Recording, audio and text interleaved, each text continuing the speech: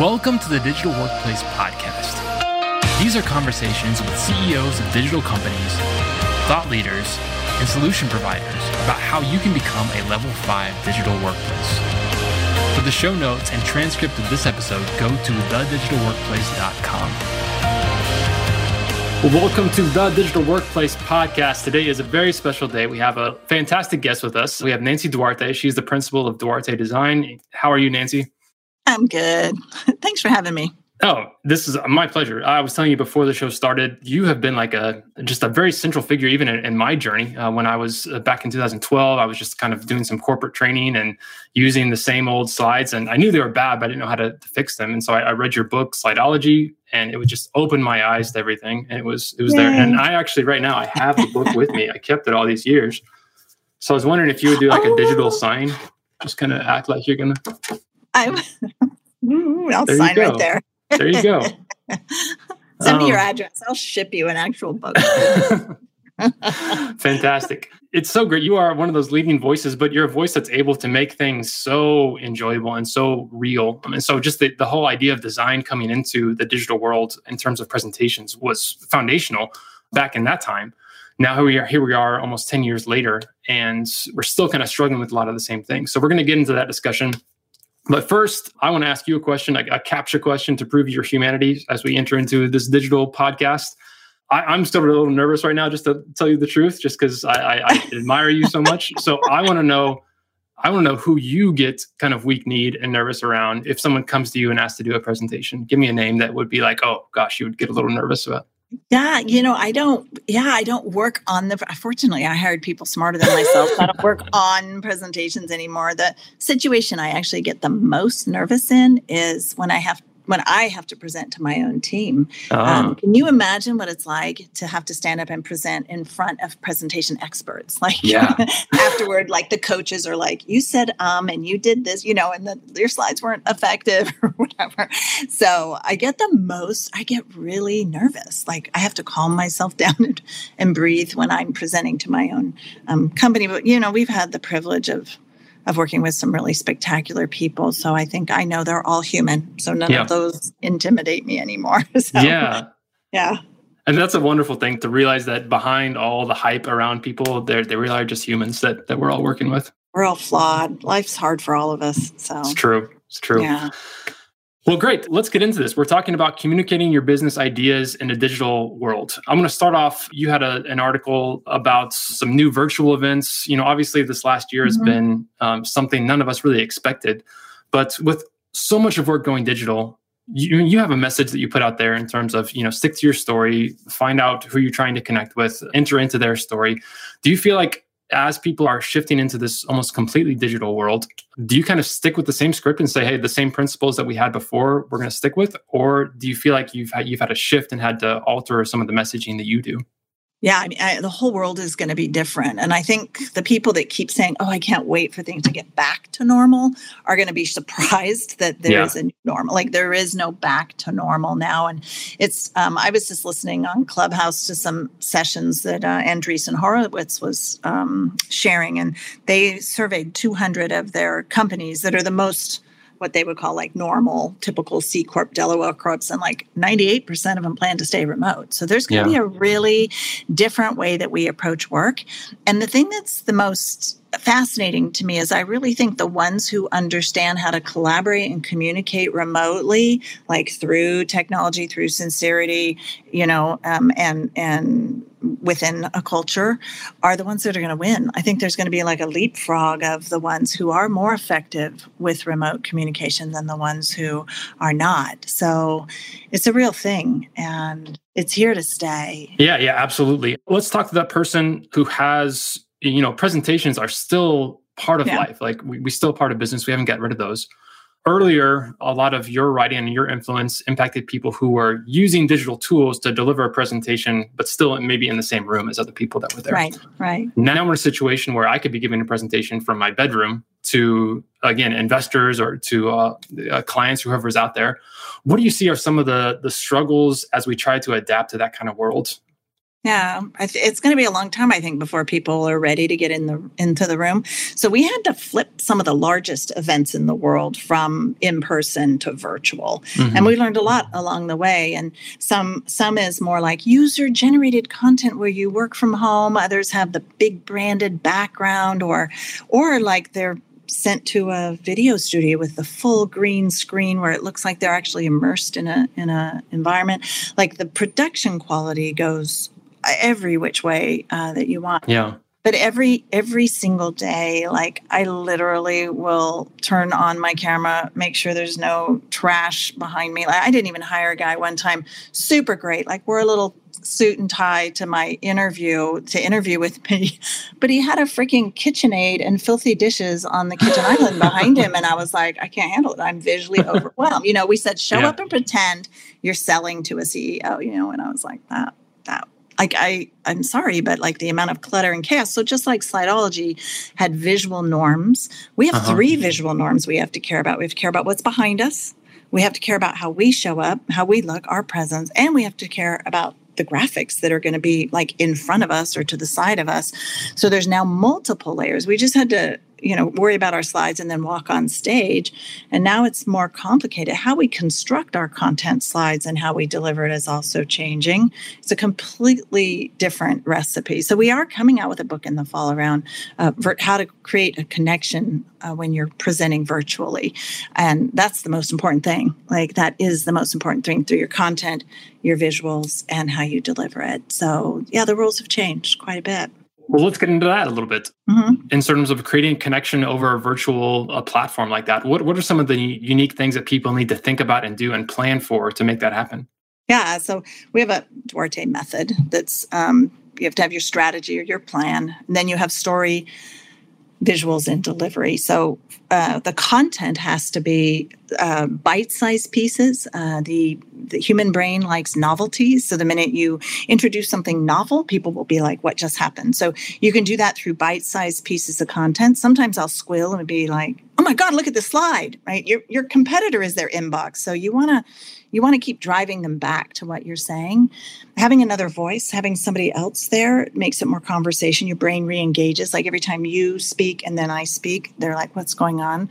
So you have to chunk out your content a bit differently. On the slide category is you don't have to project everything. You don't have to project your notes. You really only need to share your screen in the very moment that you have something visual that they really need to look at. Otherwise, you're better off using your own human form and eye contact. So like right now, I see your face, but you're lower in my screen, and I've not looked at your face once. I'm looking at the little dot at the top of my screen. I've not even looked at you for reals, and that creates strain because I want to have eye contact with the people that are listening, and so it's harder. Like I'm more fatigued in a situation like this than I would be if you and I were just sitting in a room chatting and a video camera was over here somewhere. It's just more fatiguing, and it takes more physical, emotional, and focused energy to come through the camera. I was watching a friend of mine at a conference, and she was so spectacular. Like her arm movements were great. Her vocal variety was up and down, and she was leaning in. And I sent her a note. I was like, I felt like I was finally in the room with someone. Wow. Like, I would normally say, don't be so big. But I was just like, oh my God, finally, I felt like I was in a room with another human. And I think that's what's going to be really sorely missed. Now, granted, eventually we'll all be able to go out at night and be able to go to a ball game. Like we're so trapped in our homes. But right now, I just loved her because I was like, oh my God, I felt your presence. Yeah. And I think that's what people are craving. That's what we long for. Yeah.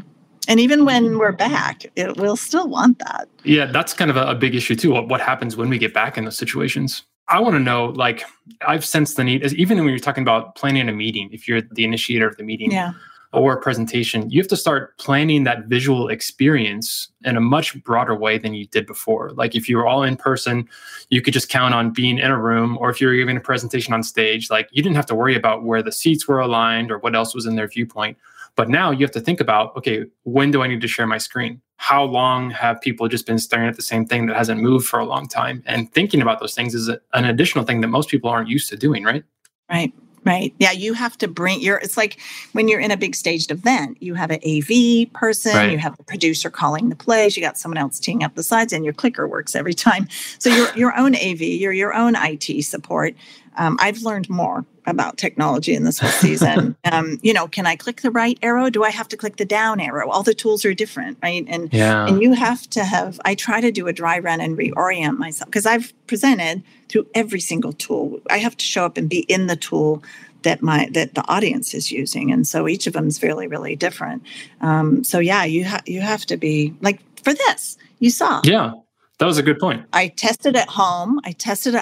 My internet sounds wonky. I brought not one. I brought two computers. Both are hardwired and wireless. I logged in on the one on the other side of the room. Didn't work, so I dashed right over here, and this one did. That's the kind of stuff. I used to travel with two laptops. I know Guy Kawasaki travels with his own headset. Like different people have their own little pet things, and that's kind of what's happening now too. We'll all have our own kind of pet technology that we think works the best. Yeah, because like you said, we're on a platform you haven't been on before, and you never know when that's going to happen. Like you might know Zoom, okay, we all can have that in mind, but there may be something different somebody throws at you. Yeah, I've been thrown everything. I want to get into a term, which I love slideology, but when you came out later with this term of I think you called it a slideument, is that correct? A slide doc, yes. Slide doc. Slideument is Gar Reynolds, and my fun secret is the cover of Slideology is a silhouette of Gar Reynolds. I admire him that much. I enshrined him on the cover of Slideology. He's funny. The one. I would never have written that book if he hadn't asked me to and begged me to and held me accountable to. So, Slideument is his term, and he considers it negative. Like, don't make Slideuments. Whereas I was like, about 85% of the things done in presentation software are in service of a denser visual document that travels around without the help of a presenter. So I call them a slide doc, and slidedoc.com and slidedocs.com. There's a free book up there, but I'm like, just use it, exploit it, put full sentences on there and let it circulate without a presenter. And it really is effective. I love the honesty that you approach that with, and just saying like, look, this is happening. It's going to happen. Yeah. Let's see how we can bring more signals, bring more fidelity to the conversation that you're having, and add more visuals to that, and just start to think. And I think even that is a good step towards where we are now in digital collaboration, and saying it's not just text. Like you have to bring in lots of other things to show what's going on. Exactly. And sometimes like there's even a placemat, whether it's digital or in person, where you throw a graphic up there or a model or a concept, and people pile in and are like, I don't agree, or I agree. Like it's just a framing device sometimes for conversation. So doing it well pushes ideas forward and creates traction. What are some of the things that you are excited about from moving into this more visual age where we can kind of present everything from our home or from remote locations? Now, I think pretty much every event from here on out is going to have some kind of remote element to it as well, even if people are in the place. What gets you excited about that world? Yeah, I actually like this blended world. I have loved not having to travel to do keynotes. Yeah, so to be honest, I just told a client yesterday, I was like, I don't travel anymore. That's cool. And I think what's going to happen is as we go into these blended environments, I think if this season hadn't happened, anyone who is in the remote audience would have felt like a voyeurist or like not part of the audience. So those days are over. Like people, they will be immersive in the remote experience at the larger events are going to be really beautiful and really well done. I think there's technology coming out that's really fun, that's trying to help with collaboration, with presenting, with like this ability to create pretty good videos of yourself that can circulate and be your proxy if you can't be there in person. There's all kinds of things happening with, the Beam Me Up Scotty, where I could stand at home but look like I'm on stage and all that kind of stuff. So there's a lot of room for innovation people weren't expecting, which is going to be fun to see what happens and who wins. Definitely. Yeah. One of the things that I feel like the digital age has brought on is just so many new options that we have. So before it seemed like, okay, if you're going to give a presentation, get your slides ready. That's it. Yeah. Now we have a world where, okay, if I'm going to present an idea, okay, I could use slides, or I could do, a slide doc or something like that. I could do more of a collaborative Google Doc if it's just me and some other people that I just need to run an idea by. Yeah. I could do a recorded video of myself. Like there's so many new options that are there. What are some frameworks that people can use to start to think through those options? Yeah, I love too that you put the ability to collaborate around a doc, because I know some cultures don't even have internal presentations anymore. Everyone piles into a document. Once everyone's signed it off, it's like done, it's approved, and you have consensus going forward. I think I changed a lot in this season. So I delivered 22 video memos, and I did it because I really felt like people. That's my other machine I just told you about. It's calling me. There you go. Yeah, so I did 22 video memos, and the purpose of them was for people to see me in my home, to see me real, to see my struggle, for them to, I don't know why it's still ringing, but to know and understand me in a more clear way as I rolled out the different steps we were at, and the next step and what it was going to be. And I made it really clear, and I got a lot of notes. Like, I think in some ways it was my finest hour, because I didn't, it was really, really good. And people still go up and watch some of them, like they've favorited them or something. They go up and continue to watch them and get views. And I think that was the right thing. No slides ever. The other thing that's happened in the season was we did a lot of storytelling. And one of my executives had told a story about how her son the previous year had taught her to be brave, and he has Down syndrome. And so she taught us the sign language for brave, and it's you put your hands like this and you come out like that. But that also means courage. It means heal. It means a whole lot of stuff. And so that sign has become something that became very important, even in the memos. Like, if I had slides up, you wouldn't see every time I said brave or courage. And it's just become this natural gesture that I do. It's become so deeply seated in who we are. And so I just think it was a season where I needed a lot of eye contact and love, as much love as I could get to come through. I wanted them to feel supported and loved. When the wildfires hit, I was like, look, just get out. If you can't afford to get out, you just get out. And here's my number, and call me, and I will pay for whatever you need. And people could sense my urgency, and they could sense my sorrow, and they could, and I tried to feel what they were feeling every step of the way.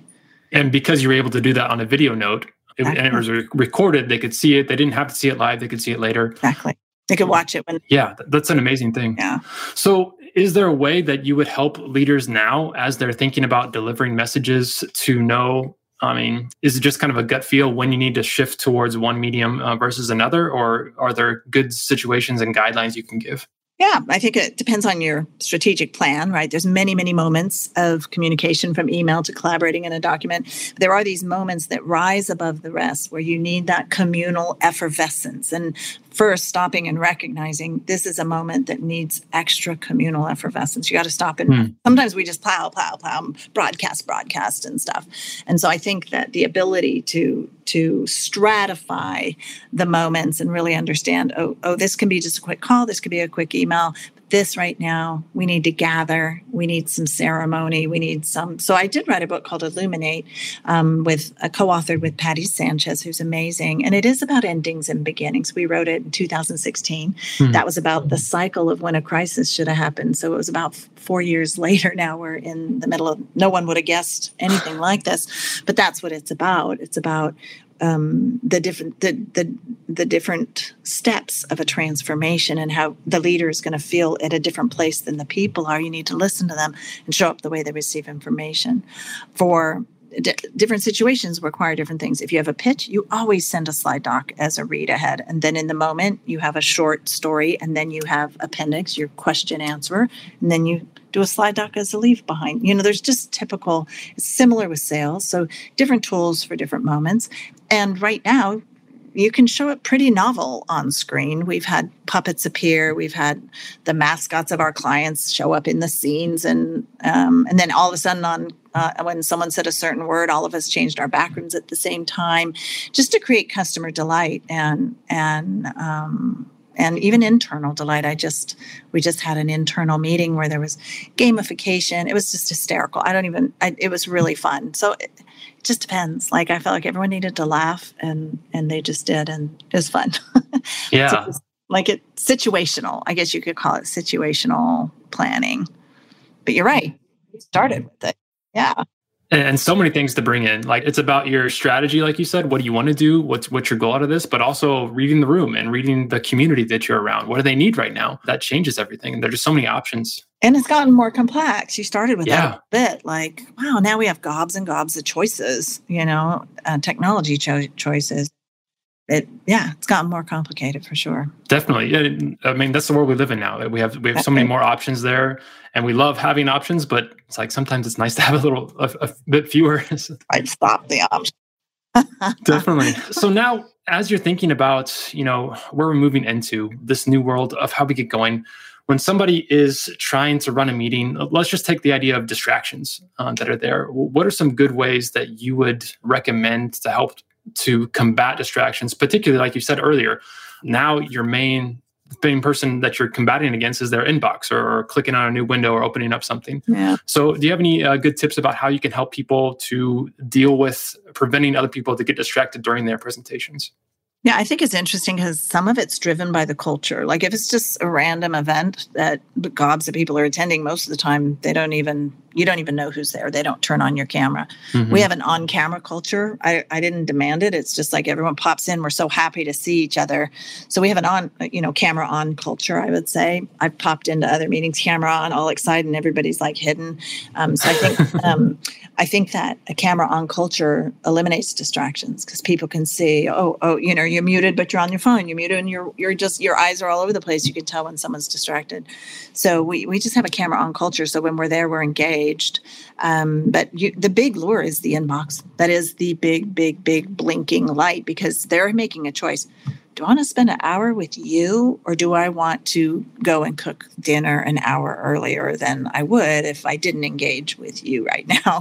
And it's a bet with their time. And so there are times, where it's like, okay, camera's off and it's more like a radio show and you're just listening. And I don't see a problem with that.